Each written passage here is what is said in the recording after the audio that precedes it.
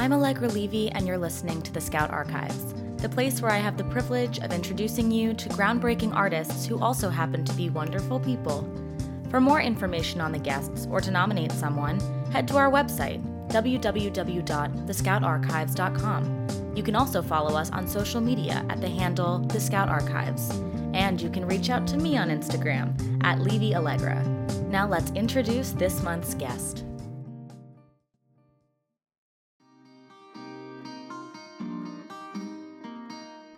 When I began my first year of college, I had no intention of becoming the most popular girl on campus, or even befriending the most popular girl on campus, the one who was a member of every club, knew every student, attended every party. But when I realized the most popular girl on campus came in the form of a small, bubbly, pink-loving, and quite fabulous young woman with locks of curly blonde hair, strutting around Emerson College looking like a seasoned senior in only our second week there, I was intrigued. I first thought of Carly Nahon as an acquaintance, as I only spent quality time with her during our shared time at the gym off campus. But soon I realized that Carly had an incredible amount of layers, and we created a bond outside of our college setting. Each time I returned to Boston to visit my old friends, I made a point to catch up with Carly. And every time I saw her, it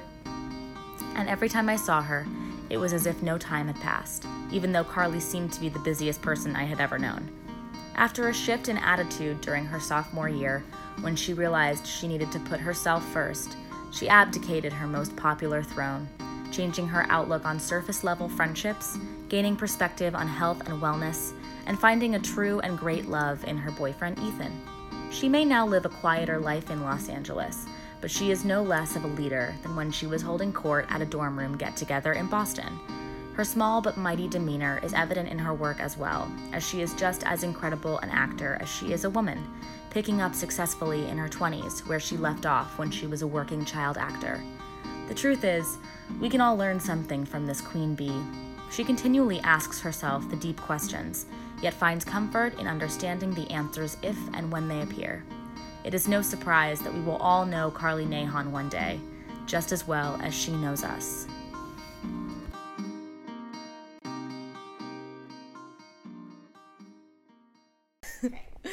Hi, Carly. Hi.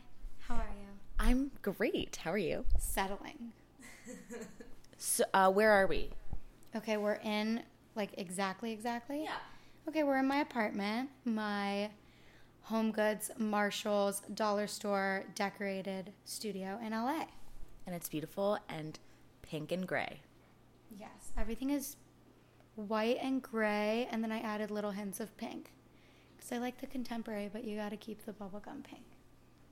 So I was thinking back to when we first met.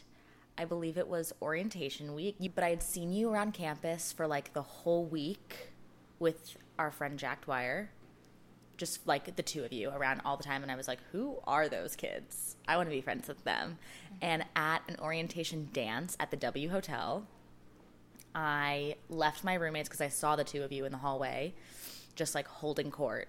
And I was like, excuse me, roommates, I have to go deal with something. And I went up to you. I went up to Jack, really, and I said, hi, I don't know if you know me. I'm Allegra. I'm in the performing arts program with you. I don't know if you know this yet, but we're going to be friends. That's literally what I said, which is so out of character for me, but You just met? I literally was like, we're going to be friends. And he was like, who the fuck do you think you are? And you were like, oh my gosh, hey. Were we at your suite? Well, the next night, so I was like, okay, I guess I completely put my foot in my mouth. But then the next night was the night that you were in some people. Yes. And someone was playing guitar and was really creepy. Yes. Oh my God, yeah. Okay. And and then you called Jack because you were like, I need help in the suite, whatever. Right. And then 10 minutes later, the entire musical theater program of Emerson College came strutting through my door, and I was like, this is amazing. True. Okay, so that was probably because I knew Alicia from Cherubs. Right. And so I didn't know, I was like, I need to go to college knowing one person. Mm-hmm. So I instantly was like, as soon as she was like, Emerson, I was like, let's room together. And then when she made a friend, I was always with her because she's the only person I knew. I mean, if I was alone, I'd be like lost in a pool and would probably drown. So thankful for her. And she introduced me to Colin and then Luke, like my first day. And then Jack. And then Jack and I were like, let's sing Heather's. Let's sing all these songs. And I was like, here we go. I'm like right in my place. And we all, as that first week, we all traveled in a pack, I think. Yeah, definitely. You guys like all traveled in like a single file line. Yeah. With you and Jack at the front. It was a little horrible, but it was also like comforting. It was so cool. I would like watch you from my window and be like, that's them, you guys. And I would tell my roommates, I'd be like, you guys, that's literally them. Yeah, I'm sure. And Jack had a multicolored like neon backpack. Yes, and also Nike shorts. Because that same night he got made fun of by someone from like the athletic team, one of the athletic teams. Of course. And I was like, I will never speak, hook up, or acknowledge your existence. So. Ew. That's so annoying. But yeah, that was my first time really meeting you. And then we kind of didn't... We would see each other from time to time, but we weren't really close friends until probably my second semester freshman year. When we would go to Equinox. Yeah. Yeah. We would go work out together and eat salads at Equinox. And then... and then we kind of just were... Because you and Jack kind of had like a short stint of the friendship that like dipped a little bit, and Correct. that's when I came in. And everyone on campus knew about it, and we laugh about it today. Yeah, and that's when I came in to Jack's world, and then when that gap closed between the two of you, then we all kind of became friends. Yeah, the three of us. Yeah. But anyway, that's the story of us. But now you're living in LA. You're from Memphis. Yeah. Now you're living in LA, and you are an actor, and I think a great singer. Oy, I don't think so. Oh, I do. And just a creative in a lot of ways. But you've been an actor since you were really young. Very young. And you've worked in the business since you were a child. Mostly film, really. Well, no, theater too. Yeah, a lot of theater, and when I was really, really young, I did a lot of voiceover in New York. Oh, got it. Okay. Was that initially your decision, or did someone else? Did your parents see you and just say, oh, this is what she is meant to be doing? Like, how did that all come about? So it's funny because my mother has stage fright, but she did children's theater when she was really young. And my dad was an actor for a large portion of his life as well. So I know I get it a little bit from both sides, even though my mom can be like a little shy, and like my dad as well now too. But my grandmother designed tennis clothes. And so as a child, I modeled for the catalog. It was just easy, you know, like it's children's clothes and I was a kid. So obviously they're going to put me and my brother in it. And we went to New York, and I don't remember if someone else spotted me or something, but I was like a funny kid. I had a different look. My hair was different, obviously. And I went and did I started doing voiceover. And then I had a big personality, and CESD sent me off for the film Signs, the Mel Gibson film. And it was a little bit of a tough story because right before my audition, a little boy had an allergic reaction to peanuts. They offered it to him after his audition. They didn't know he was allergic. An ambulance came. Everyone flew out of the audition. So it was like, didn't know what had happened, anything. And then all my mom has told me since that day is they called, and it was, Abigail Breslin got the part. But they said, whatever your child is doing, she needs to keep doing because there's a spark or something. And so my parents were also on the board of our professional theater back home because my grandfather was big into theater and going to New York to see shows. So, I saw Aida 9 times at the age of 3 on Broadway. So that's crazy. Like if I saw Adam Pascal and I was like, I am the 3-year-old that you hung out with 9 times. Be like, that was my childhood. So it's like different. We weren't like the Beach family. We were like, let's go to New York and see shows. So it was always like in my blood. And then my parents sent me to the summer conservatory at the professional theater. And I was like, oh my God, Peter Pan auditions are the next day. So I went to the auditions, and I was the loudest one. No one else knew the dances, so I was like, it's fun. And ever since that audition, I went back to back for like, I want to say 9, but it might be 11 shows. So whenever I was running a show, I would start rehearsals for the next, like, all of middle and high school. I missed like a month of school for the matinees, like, and that just literally became my life, and it was always my choice. I never had stage mom, stage dad. My mom would drop me off. Usually she wouldn't stay. And even as a kid, you know, when my parents were married, they're divorced now, they'd, you know, carry my stroller up all those narrow flights of stairs in New York, and they would just wait in the corner. You know, my mom wasn't like fixing my hair or anything. I just went in as is. And that's been the best part, I think. I would be a little tainted if it was different, because I know that situation from people I know. Right. And it's obviously affected, and it's been different. What did being so young and being on set or being on stage teach you about the profession, your art as you are now, maybe as an adult? Who did you look up to on those sets or on those stages? Yeah, so I really was like a mimicker. Like, when I saw someone do something and I liked them, I was like, I want to be like them, so I'm going to start acting like them. And the people that I looked up, I'm lucky. I don't know how it happened. You know, some people look up to people that end up having bad behavior, but I just had such great role models. I was, you know, always quiet and well-behaved, never got in trouble at school. So it taught me to grow up very fast. I mean, I look 15 and I'm 22, but when I was like in 4th grade, I'd be having a conversation with one of the 30 to 40-year-old actors, like we were the same age and on the same page. So, yeah, I matured very fast from being around that environment so young, I think. And it also taught me, like, great behavior, I think, because it taught me to be so grounded. I had to balance, like, my homework needs to be done by 6 because I have rehearsal 6 to 11, and I have this test tomorrow. So I need to study during the 10-minute rehearsal break. And it was, everyone around me was always encouraging and setting such a great example. Like, oh, let me help you with these vocabulary words. And it was like a comforting and motivating environment. I always had great people to look up to. I'm lucky. Did you ever feel like you missed out on certain things that other kids in school were doing because of what you were doing after school or during school? 150%. And like, I look back on it now and I'm like, if I wouldn't have taken the risk of doing what I loved, what would I be doing now? Because I always had a passion and I always had something that I was, you know, always striving towards. And not that it's a bad thing, but there's some kids in school who were like, oh yeah, I don't know what I want to do. I'll probably just go into business or be an English major. And they'd go to the parties every weekend or whatever. I missed prom.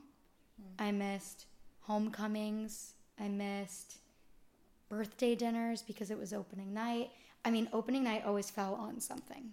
It was always like, oh, our opening night conflicts with their opening night and my best friend is in that show. Or like prom.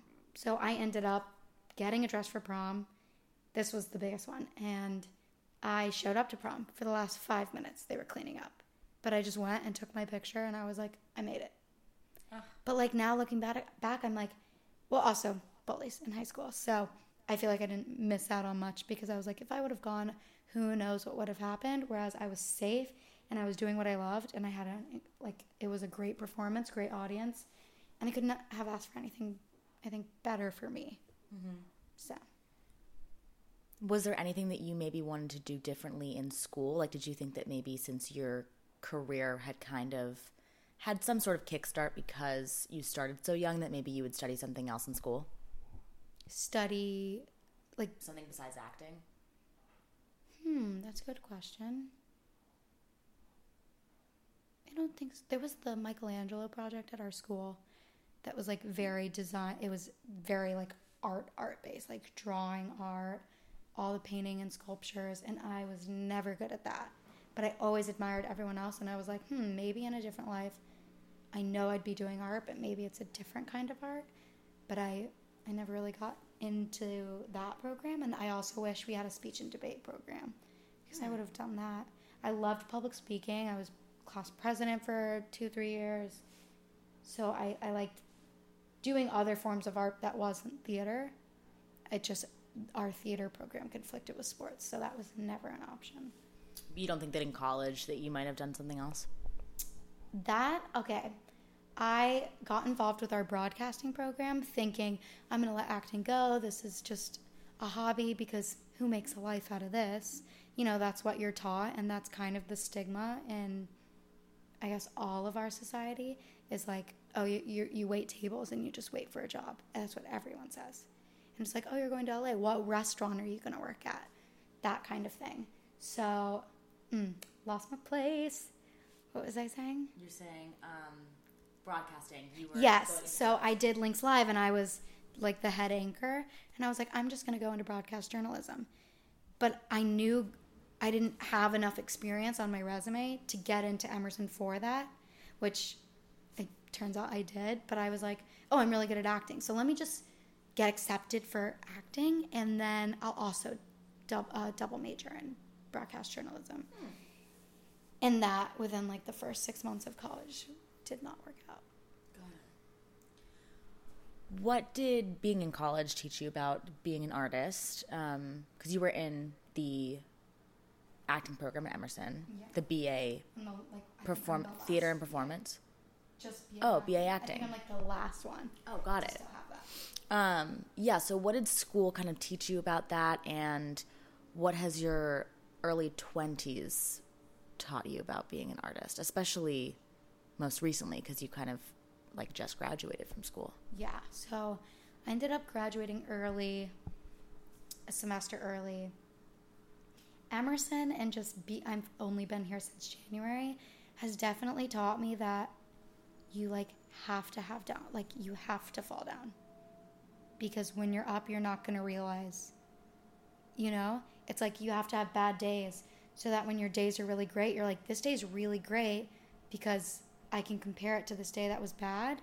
But in anything you do, you're going to use the experiences from the bad. So, like, I'm literally just trying to live in my 20s right now and enjoy my 20s.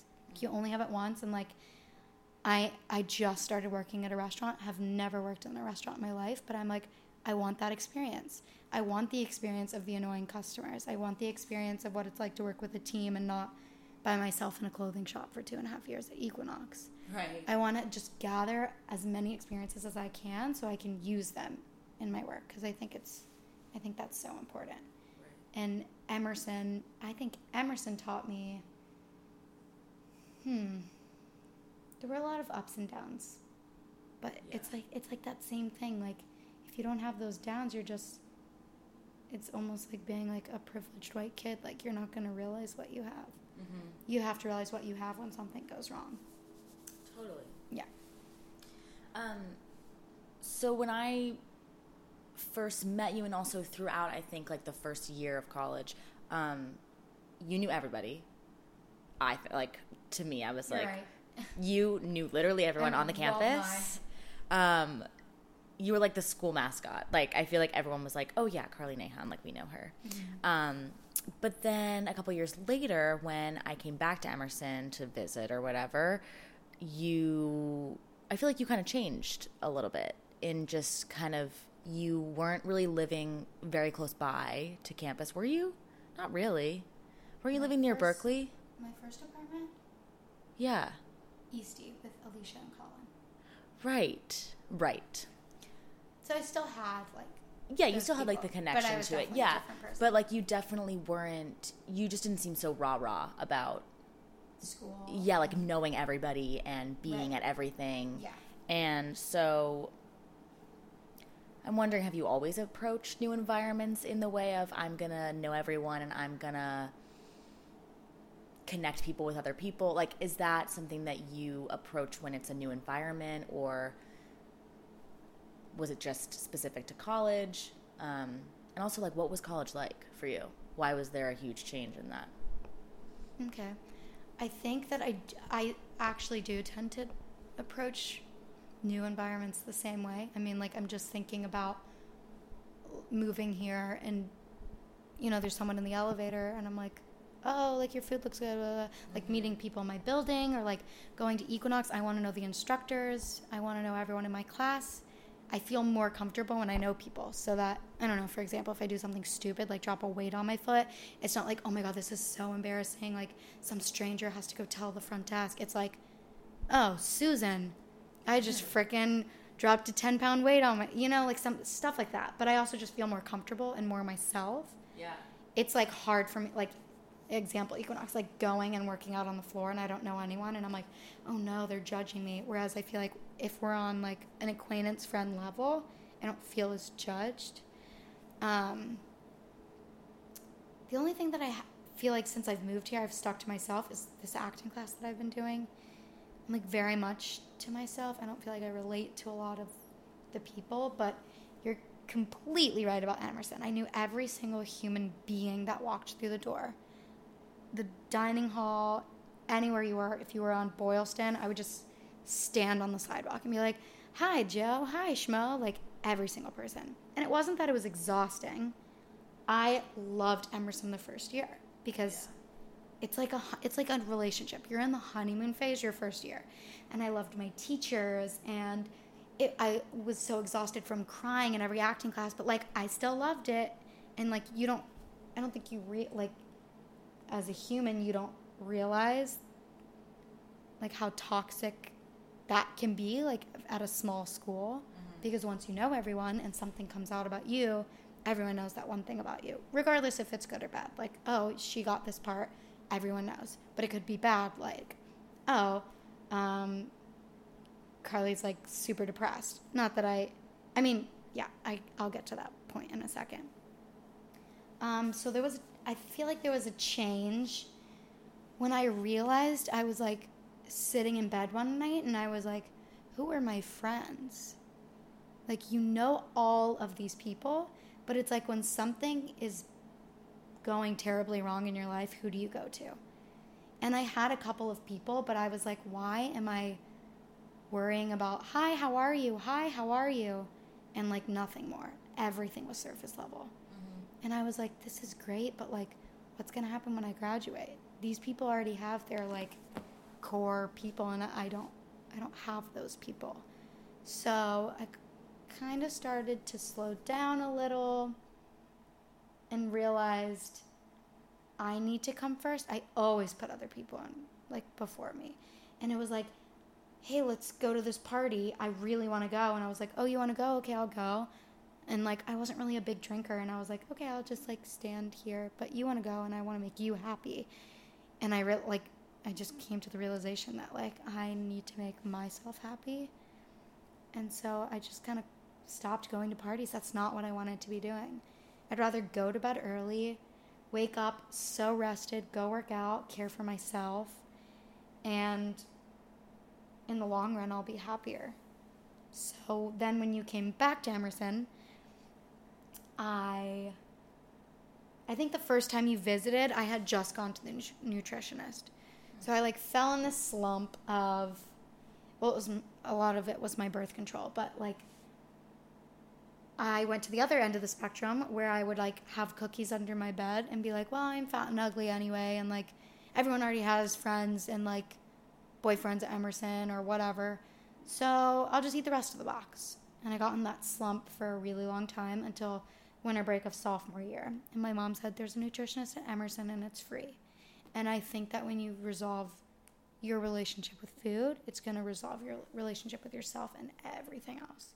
So I went to the nutritionist like the second week back from winter break, and that day changed my life. Like, I've lost 35 pounds since that day, have never gone on a diet, and I am so consumed with myself.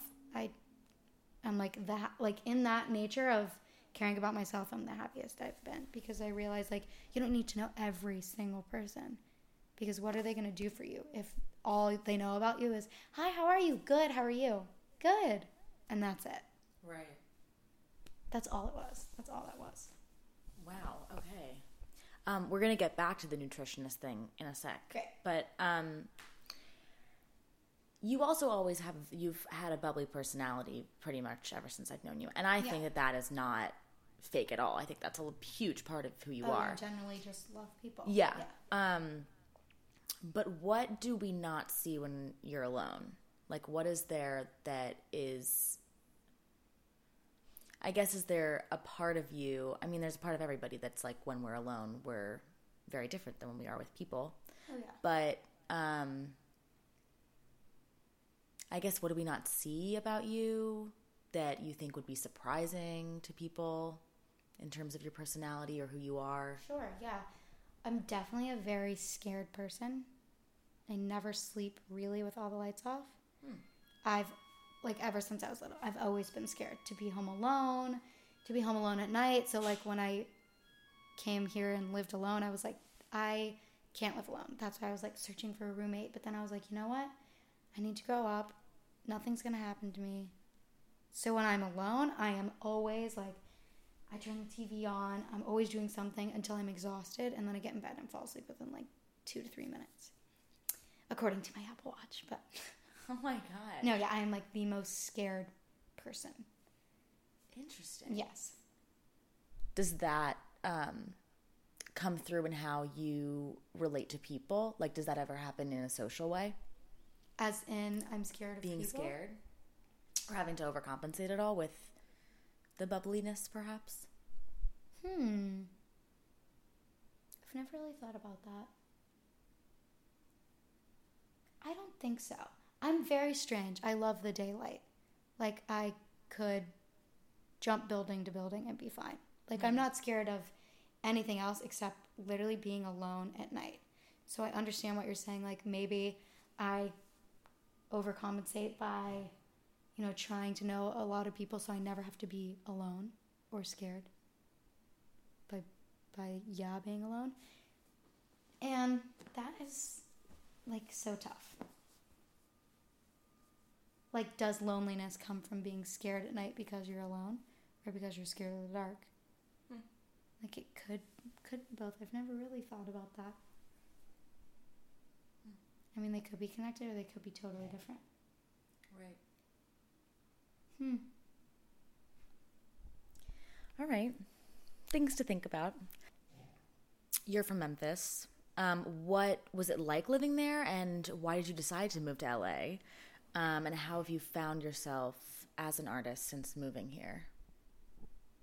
Okay, so I have a love-hate relationship with Memphis, but it's more of a hate, I think. I never really loved growing up there because what was always on my mind is, oh, I wish I was at LaGuardia in New York, or oh, I wish we could live in New York, and I would go look up apartments for sale and be like, Mom, what about this one? And she's like, okay, blah, blah, blah. Like, it was never going to happen. I kind of knew that in the back of my heart, but, you know, that's covered up by when you really want something. There's, like, that infatuation. But I was really, really, really lucky to have the professional theater, like, basically in my backyard. Like, it was a 15-minute drive, and my best friend's dad is the executive producer, so I was always there. Like, play dates would be there. It was literally my second home. Like, if I wanted to just hang out or go do homework somewhere other than home or have a safe place, that was my safe place.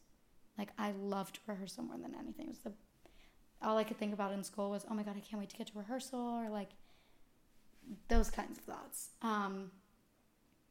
The hate, though, is obviously, it's not that it's a competitive town to come from, but I felt outside of the theater community a lot of judgment, like, oi, she's going to be an actress, that kind of thing. So I was always, you know, like, oh no, I just love it for now. I'm going to do something else. I'm always going to do it on the side. Right. Until I realized, like, I can't spend the rest of my life doing something I'm about and wishing I was doing something I loved. Even if I do something I love and I fail miserably at it, when I do get to do it, I'm still doing what I love. So I learned that from my casting internship. But yeah, it's a love-hate relationship. I do wish, well, I don't wish. I'm so proud of like where I come from and like my background and how supportive my theater community is. Like those were my friends and that was my family for sure. And my parents were involved in that family as well.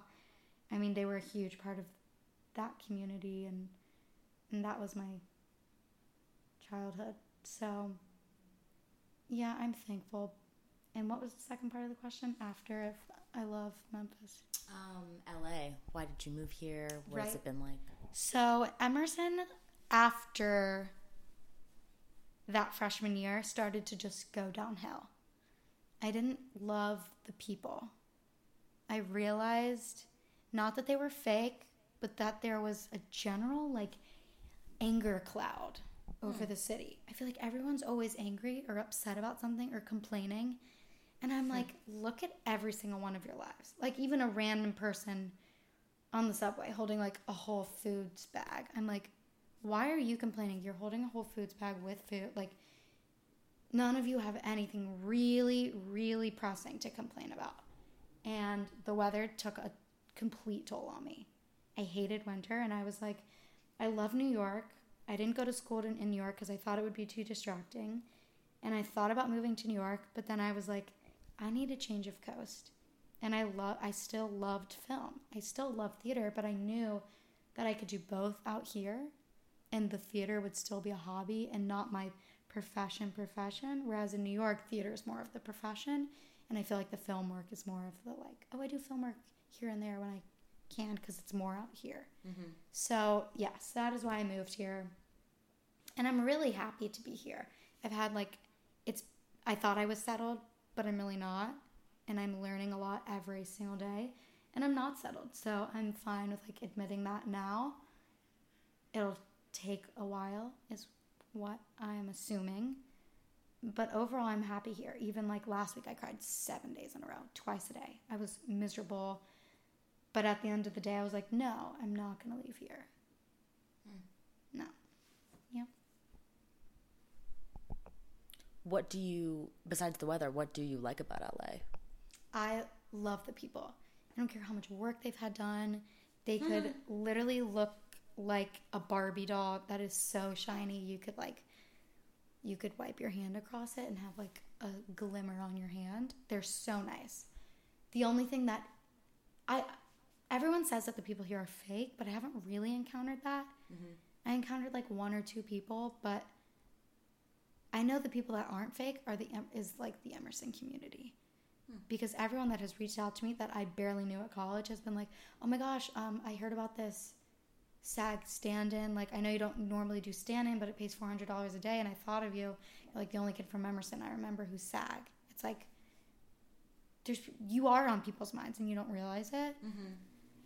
But I can see where people think that the people here are fake. But I guess I'm lucky. I just haven't encountered that yet. And everyone's happy. In Boston, it seems as if no one is happy.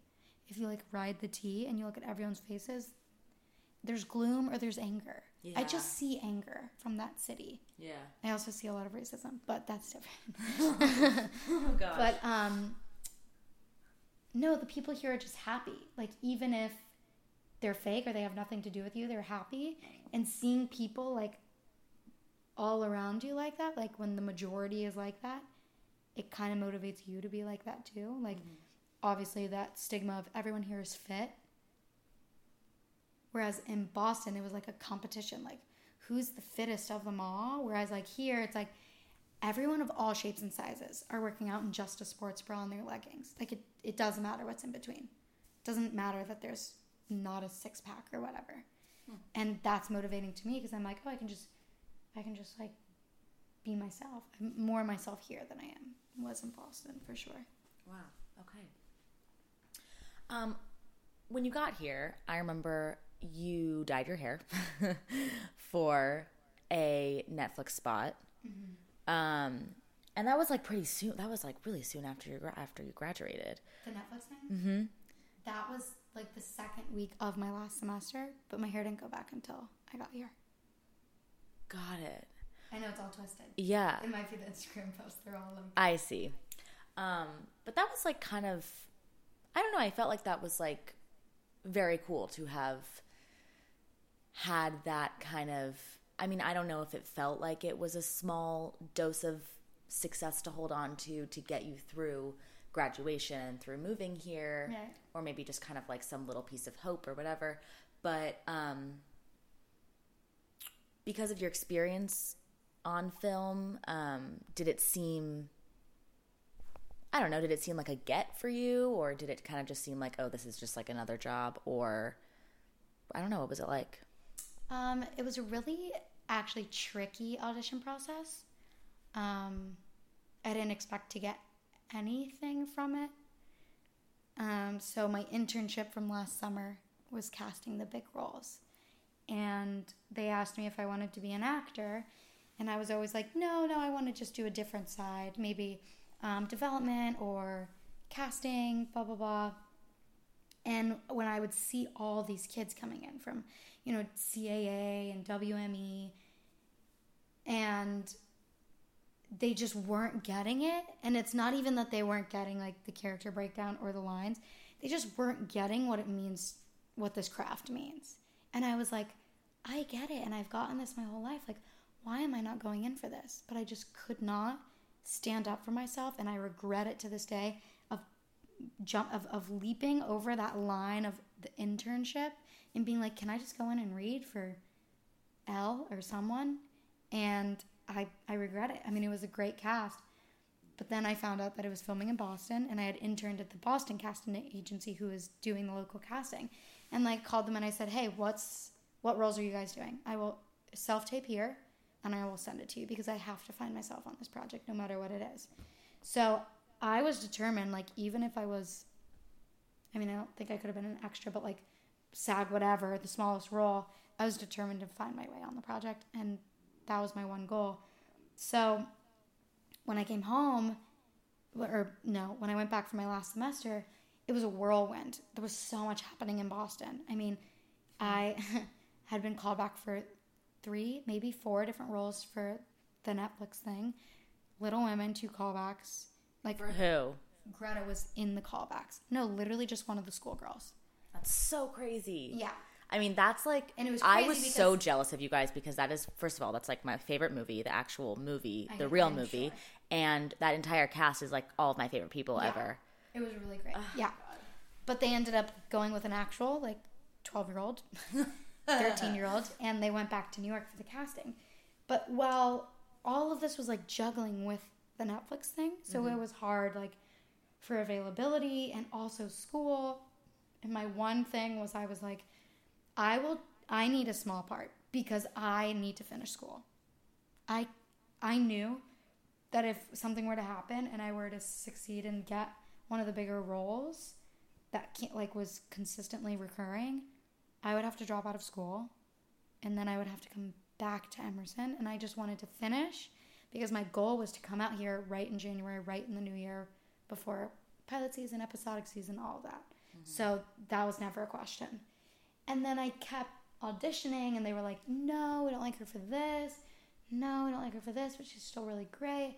And from the beginning, the creator loved me, and he doesn't even remember meeting me when I was at the casting office.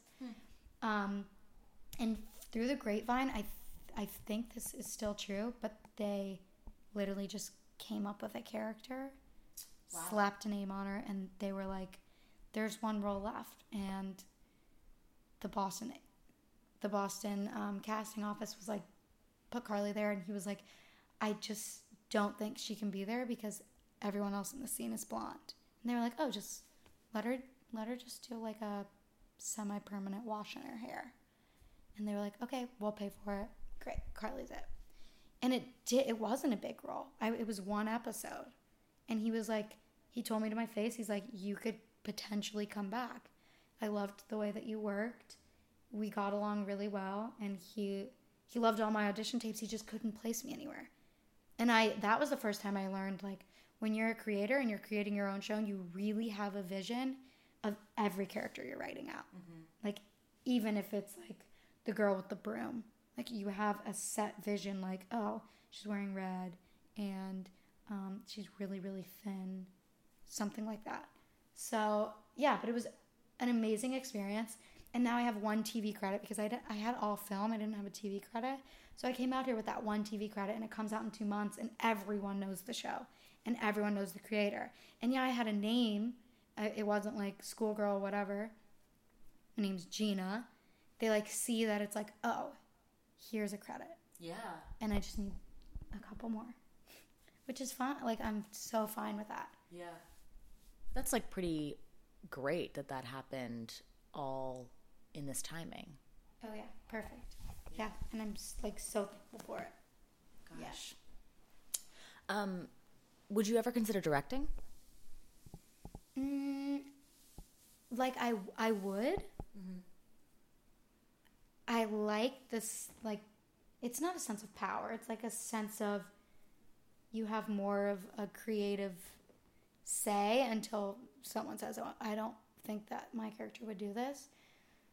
The only thing I struggle with is like getting my thoughts into like complete sentences. Mm-hmm. Like I have all these things swirling through my head like, oh my God, I think it would be so cool if you did this and then this happened. But it's so hard to just like project that into like a coherent thought for other people. Mm-hmm. Yeah, I mean that's part of like being someone super like creative. I'm sure you have that too. Yeah. Yeah. Yeah, but I think it would be really fun. What would be super fun for me is development work. Like I love reading scripts and being like, this is so cool, but maybe you need to dive deeper into this character. Maybe add something in their past that, like, you know, like I love the development part of any creative process. Yeah. I was just going to ask you actually because you've always, I feel like, I mean, especially in college, I remember you were like on every board, on every club, or like a member of every club. And yeah, you just like, because you knew so many people, you were always connecting people with other people and whatever. So do you think that you could have another, like that you would be good at the more administrative side of art? Like, do you like being in charge? Do you think that you could be in casting maybe? I like being in charge. That's always been a thing, like class president, and like I was on boards in high school. I think you asked if I would ever do casting.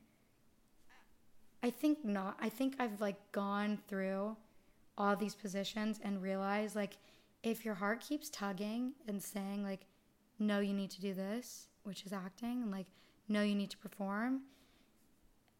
Like, I can't sit behind a camera and be like, oh, this person is fit for it. When I myself am like this is almost everyone. I'm sure they'd be like, yeah, but what if there's a part for me? Like, if I am like die hard, like I connect so well to this girl and I understand what she's going through and this is so perfect and up my alley. I don't want to be casting someone who it's hard. That could be you. Yeah. I understand. And I'm sure everyone would say that. But I don't think I'd be great at casting. I would be great at casting if it's like, oh, give me this script. I'd be like, oh, okay, perfect. We're going to have Julianne Moore here. I see her here, blah, blah, blah. A-listers, I can do that. But if it's like finding talent, there's so much baggage on you to be perfect. I mean, my aunt's a casting director. There's so much pressure. You have to pick the right person. Mm-hmm. Because if it goes wrong and, you know, there's creative differences, sometimes it falls back on you. Right. Which is like hard. Makes sense. Yeah. When you get sides, do you have a process of how you dissect them and how you work on them before an audition? Yeah, so I did have a process until yesterday. This woman in my acting class told me that she did not like my process. Oh. So I never instantly go to highlighting the lines because I think as soon as you highlight, you're like, oh, that's the line, let me memorize it, and you're saying it in a certain way, and it instantly becomes the way that you say it every time. I think there isn't any real authenticity with it. But right before I go in the room, I'll circle it or highlight it just so I can find my place, if that makes sense. Interesting. Yeah. And I'm also someone, if it's theater, I never truly write down all my blocking. I let it be kind of, it's like impulse based, like, oh, he said that, I'm so angry, I'm going over there to tell him how I feel. So I'm going to cross downstage. I let it, like, it's a flow. It's like this, like, yeah, you're telling a story, but you're physically telling a story on the stage. It's like the more I do it physically, I just learn the lines with it because it should come naturally. Yeah. What else do I do when I get sides? Yeah, and I don't rehearse too much. I'm not someone who likes to over rehearse because you could be rehearsing with someone who's giving you so much, and then you go into the casting room and they're like, okay, but tell me why you're ending the relationship today. Why didn't you tell me yesterday? Like, that's so heavy, and like they're giving you nothing. So I usually don't run it with anyone. Maybe Ethan, just to get it right one last time, but yeah, it's weird. It's a weird process. Right. And I'm also like a substitution person. Like, I'm taking a class right now that is super imagination based. Like, you're creating these memories, whereas I draw from like, oh, there's something about a dad. No, I'm gonna use my dad and something that happened between us that relates to this situation. I feel something more. Whereas a lot of people don't like to bring in their own life because it's exhausting, but right, it's worth it. Wow, love it. As long as I've known you, you've always been someone that's very expressive about body confidence and working out and eating well. And you had a workout show on the Emerson television station. What was it called? Cardio with Carls. And there were like headbands, weren't there? Yeah, there were armbands. There's one somewhere. So funny. When did you become so passionate about that, and what keeps you motivated, especially? I mean, I know that you were talking about how much freedom there is in living here, of how people are kind of just like in their own world doing their own thing, and everyone of all shapes and sizes is here. But how do you stay motivated and confident in that, living here, being in the entertainment business, all of that? All of it. Okay. Well, I will say that I'm like the least professional at being body confident. I don't think there is a professional, but I think every single person, no matter how confident they come off, they're like, you're always going to struggle. I mean, like, literally yesterday I was like, oh my God, I ate all this. Like, this is horrible. Like, what did I just put into my body? But then I had to think about, like, was I really happy eating it? Yeah. So that's okay. But I learned all that through the nutritionist. So, yeah. So I started to see the nutritionist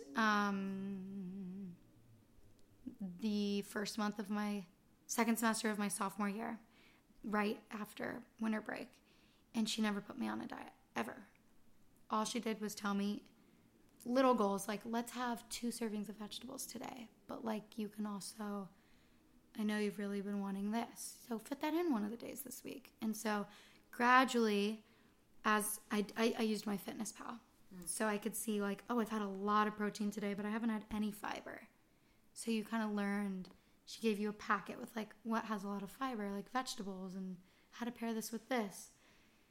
And it was like almost taking another class, but it was so worth it. Like, I lost weight so slowly. Like, it took me, 2 years to lose 35 pounds, but I have never gained back a pound.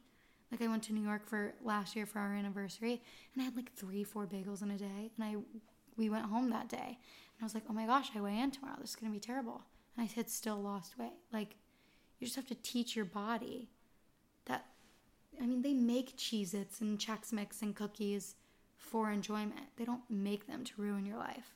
They're there for enjoyment. And yes, there's like a lot of bad things in them if you can't pronounce the name and you don't know what it is. It's probably not great for you, but like, it's okay. Just, you know. But yeah, I'm not perfect. But I think there came a point where I was like, in high school, I worked out with the boys' football and soccer team, and I was like the only girl. But I had to do that because I needed a PE credit because I wasn't playing a sport. I was doing theater. And there was a little pressure at home. My mom was a professional tennis player. She's naturally fit. No matter what she says, she's fit. And so we had a great relationship, mother to daughter, but like food-wise, it started to get a little unhealthy between us. Like, you know, I was so used to whenever I did a show, I would lose weight because you're always going, or like quick changes, like it's cardio. Like when you're doing a musical, it's literally cardio. And then I was doing straight shows, and you know, I'd be like, oh, I need like 2 peanut butter and jelly sandwiches because I have rehearsal till 11. And I started to get, you know, I put bad connotations to food. I was in 4th grade and I was like, no, I'm on a diet and need to eat salad because I don't want to have too much bread because my mom says too much bread's bad because she doesn't eat too much bread, you know, which is okay. I mean, she obviously it was not intentional, but now I'm just like, you have one chance at life. Like you have literally one chance. It doesn't matter what size you are or like how big you are. If you're putting things in your body that you're like, I enjoyed that, then you should be okay. I mean, if you're putting French fries and you're like, oh my God, I hate myself, and then you do it again the next day, it's like, there's so much hate. Like, have the freaking French fries. That's okay. And enjoy them. And then have something healthy and be like, oh my God, I just had the best strawberries. Like, those were so good, and that was good for you. People just need to have a different relationship, and foods need to have different connotations. Because even if you have like a dark chocolate peanut butter cup, which I eat one a day, dark chocolate's great for your heart. There's some benefits. And peanut butter, great fat. You know? There's always going to be something good in what we conceive as bad. Right. Yeah. What about working out? When did you... Because you've like always been someone that liked working out, I feel like. Yes. Since you've met me, yes. But growing up, it wasn't that it was forced, but I felt like I had to do it for my mom, for my dad.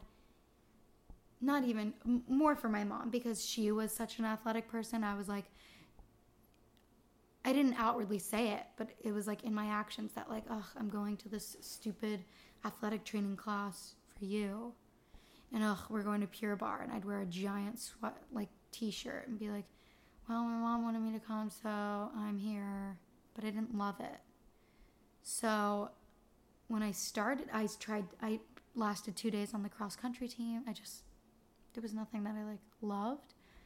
And then when I got to college and I joined Equinox, I slowly started to realize like, oh my gosh, mom and dad aren't here. I'm working out for me. And then I realized how good I felt afterwards. And even now it's a struggle. Like last week I was like so sad I didn't work out once last week. And I was like, oh, like what a bummer. But now I just feel so great after. It makes your whole day better. You're like, yes, I did that and I conquered that. And now I can conquer anything else.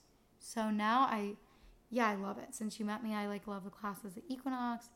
I got super into like the cardio kickbox, whatever. And I started my show and I wanted to teach at Equinox when I moved out here. Mm-hmm. Like, I love it. And I think it's such a great like release of any type of emotion. Like some people love yoga. Some people, I don't know, what do they do? Bike ride? I love to just work out any type of workout and cry. I don't think crying's a bad thing. So those are like, it's such a great way to like release anything that you're feeling. You're just taken out of the world. It's like theater. Mm-hmm. Like if you take a class at Equinox, it's like for those 45 minutes, nothing else matters. It's like you in the mirror and you're here to push yourself towards whatever you're there for. Yeah. But now I love it. Gosh. Wow. Okay.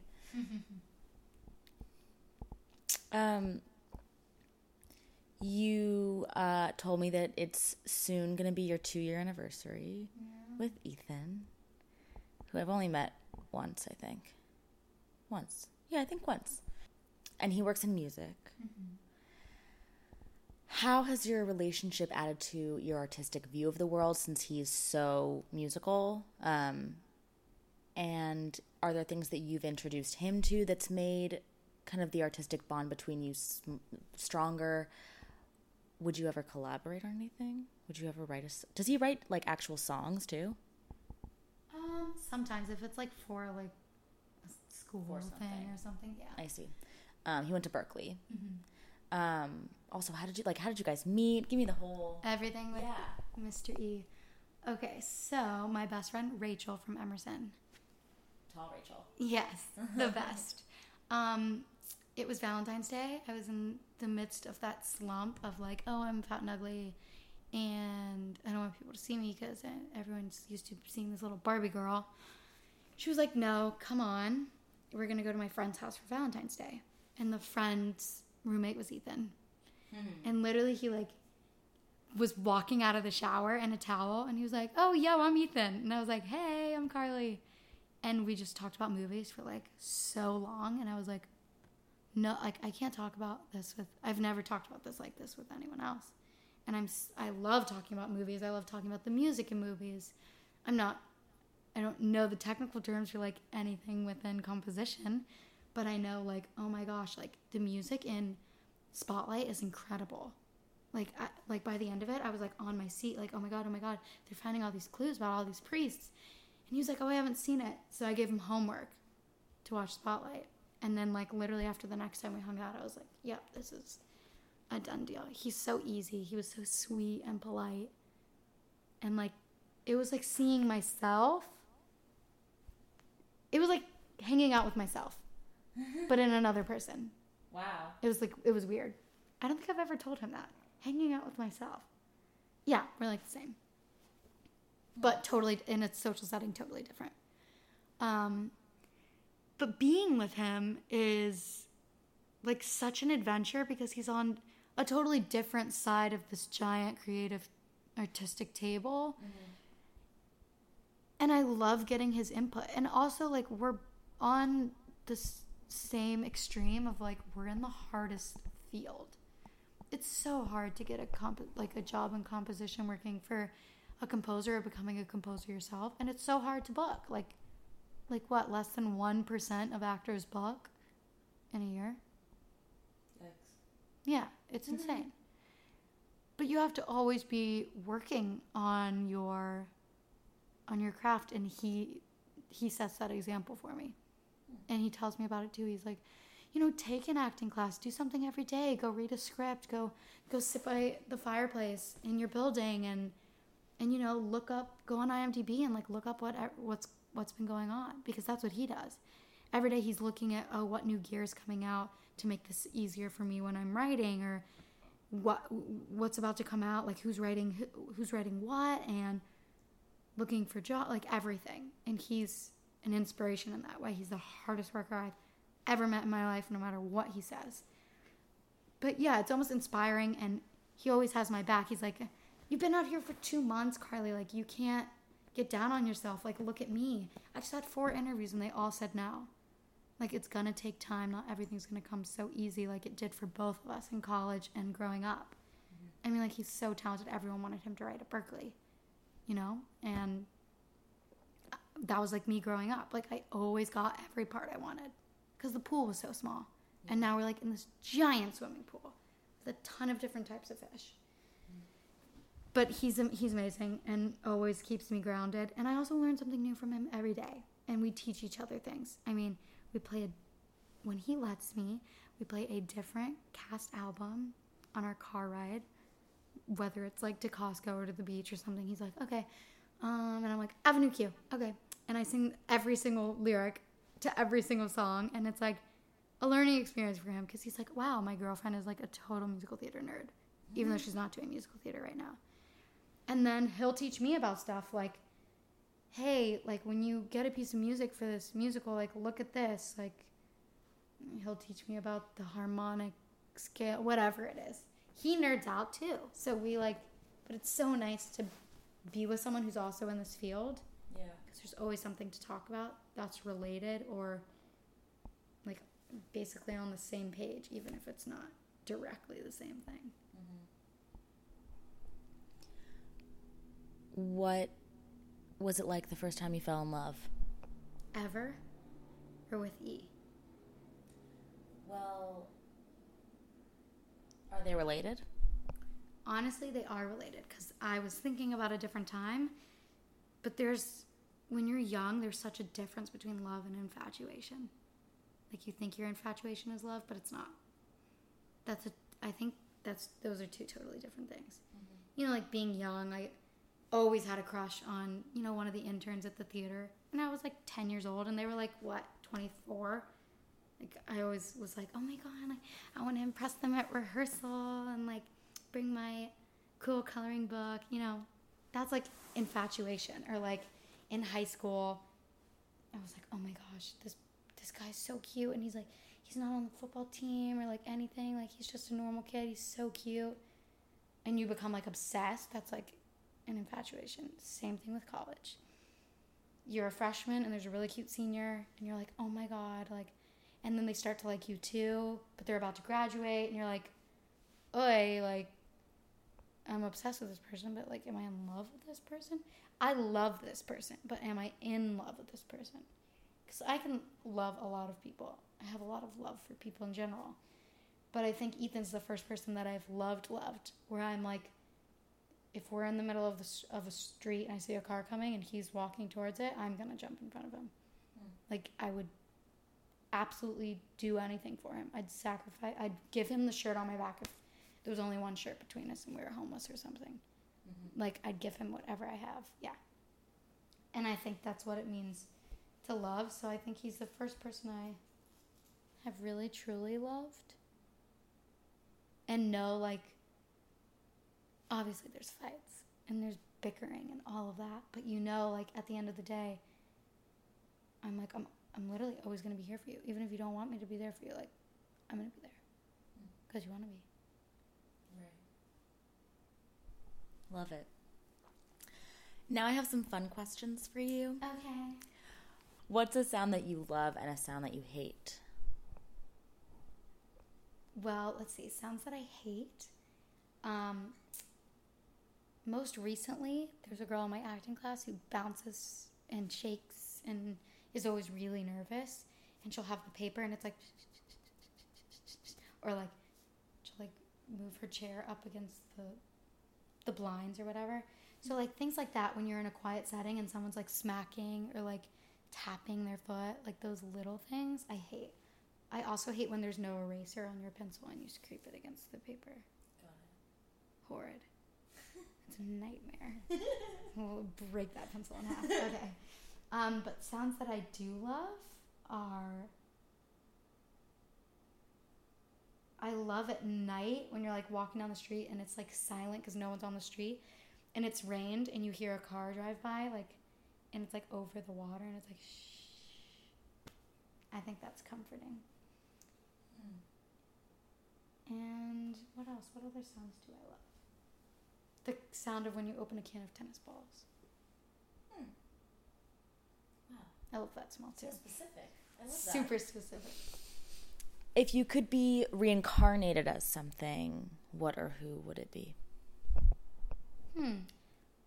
I'll answer it as who and what. If it was a who, I would want to be a DP. Really? Like, I think it would be, yes. I have, like, I don't have, like, a good eye for it. I have, like, somewhat of an eye, like, wow, I think you should be over there. I think you want to see, like, both of their reactions. But I think it would be so cool to be in, like, reincarnated as, like, a genius of that nature. Like, who knows everything. Like, think of the best DP in your opinion. I want to be them. Like, I think that would be so cool. Because all throughout their life, like, when they're sitting at a restaurant and they're like, nope, I'm going to sit on this. You know, they're just so specific and I just love that angle of how they think. And if it was a thing or what, not a human, I would love to be a dog, but like... A dog? Yeah, I love dogs. I want a dog so bad. Yeah, I'd be a dog. Do you drink coffee? I don't. I just drink tea. How do you take your tea? Green tea with a little bit of honey. Sometimes with a little bit of almond milk. But sometimes I just drink it straight. But yeah, I mostly just drink green tea. And if I'm having like a really hard time going to bed, I'll eat like 2 little of those sleepy time gummies and have sleepy time tea. Sleepy time tea. What's your favorite place in Los Angeles?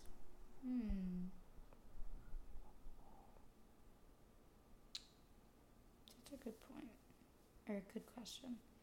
I actually love my apartment. I feel like so safe here. It is like such my like place. But if I could take someone to anywhere that I love, I think it would be... that's tough. Oh, it would just be driving through like the hills. I love looking at houses and just like, that's like my favorite thing to do, is just driving through all these like beautiful neighborhoods and looking at all like the houses and all their different, I don't know, all the different architecture. Like there's so many different vibes for each different house. I love looking at houses. Yeah. What's your favorite nickname people call you? Probably Carl's. Everyone calls me Carl's.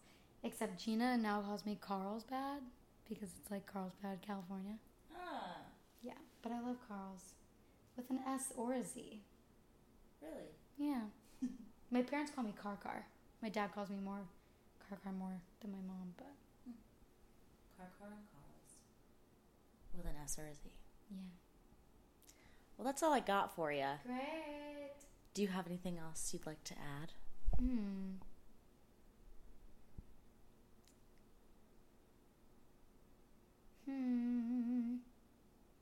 I would say you gotta be psycho in this world. Psycho does not mean a bad thing. It's like not a bad thing, I don't think. You know? Like be cute but psycho. Be cute but psycho. Is that your mantra? Yeah, you can't be boring, you know? Yeah, that's my mantra. Official.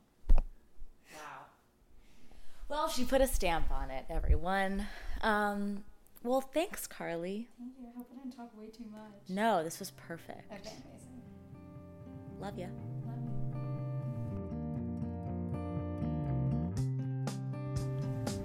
Thank you so much for listening, and thank you to Carly Nahon. She's been such an inspiration to me as I go through my own journey as an artist, and her passion for understanding every part of herself is honestly so brave, and she's going to do so many incredible things in the future. So definitely look out for that name. So thank you to my dear friend, Carly. You can check her out on Instagram at Carly Nahon and also on Netflix's The Society as Gina. Thank you so much for listening, and I will see you soon.